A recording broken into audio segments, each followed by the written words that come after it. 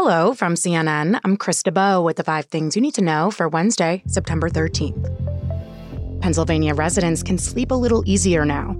Authorities have captured Danilo Cavalcante, the convicted murderer who escaped from prison about 2 weeks ago. They were able to move in very quietly. They had the element of surprise. Lieutenant Colonel George Bivens said tactical teams tracked a heat signal and found him lying down. Cavalcante did not realize he was surrounded until that had occurred.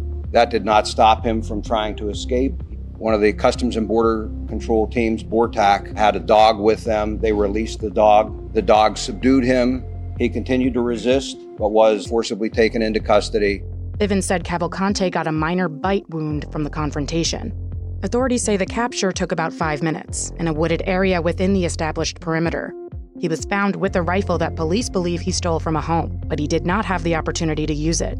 He'll be sent to a state correctional facility and eventually arraigned on a felony escape charge. Officials say Cavalcante's sister is in the process of being deported after she tried to help the inmate, who a U.S. official said entered the U.S. illegally. Inflation ticked up last month due in part to rising gas prices. New data from the Labor Department shows consumer prices rose 3.7% in August from a year earlier. That's up from July's 3.2% rise. They also rose on a monthly basis. However, if you strip out food and energy prices, or so-called core inflation, prices continued to slow for the 12 months ending in August. Meanwhile, analysts are blaming rising gas prices on a global oil supply shortage caused by catastrophic flooding in Libya, on top of extended oil production cuts by Russia and Saudi Arabia. I asked CNN's Elizabeth Buchwald what this report means for the Federal Reserve. So, Krista, Wednesday's report is definitely not what the Federal Reserve was looking for. They're looking to see inflation go down, obviously, and it ticked back up. But I don't think it's going to change things that much for the meeting later this month. Traders are really betting big on this pause, but there's a little bit of uncertainty about what's going to happen in November. Some of the biggest names in tech are meeting with lawmakers in Washington today as the Senate looks to regulate the artificial intelligence industry. Bill Gates, Elon Musk, Mark Zuckerberg, and the CEO of the company behind ChatGPT, Sam Altman, are there. They'll also be joining leading officials from the entertainment industry, civil rights groups, and labor organizations. All these groups together in one room, talking about why Congress must act, what questions to ask, and how to build a broad consensus for safe innovation is very exciting.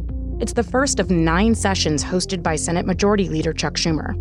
He's pledged to build comprehensive guardrails to regulate the AI sector, amid growing awareness and concern about how AI could impact jobs, national security, and intellectual property.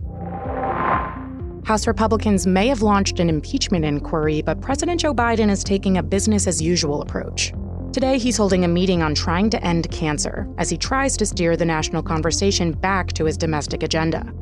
The meeting will be Biden's first public appearance since House Speaker Kevin McCarthy announced plans to open an impeachment inquiry into the president, something his administration is hitting back against. Here's Ian Sams from the White House counsel's office. I think that the question that we need to focus on here is this really what the Congress should be focused on? The American people have needs. They need their leaders in Washington to be focused on them. That's what the president's doing. Why are some talk shows coming back if the Writers Guild is on strike? We'll explain next. The View, The Jennifer Hudson Show, The Talk, these are all daytime talk shows that are either already airing new episodes or about to. Drew Barrymore, however, is getting some heat. Members of the Writers Guild picketed outside the Drew Barrymore show after the host said in a statement it resumed production this week. The union says it violates the writers' strike, but a spokesperson for Barrymore said the show won't do any writing work covered by the strike.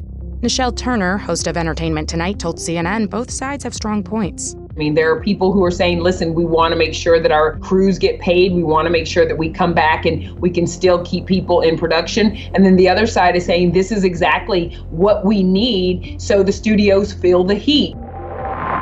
All right, that's all for now. I'm Krista Bowe, and our next episode drops at 5 p.m. Eastern. Till next time.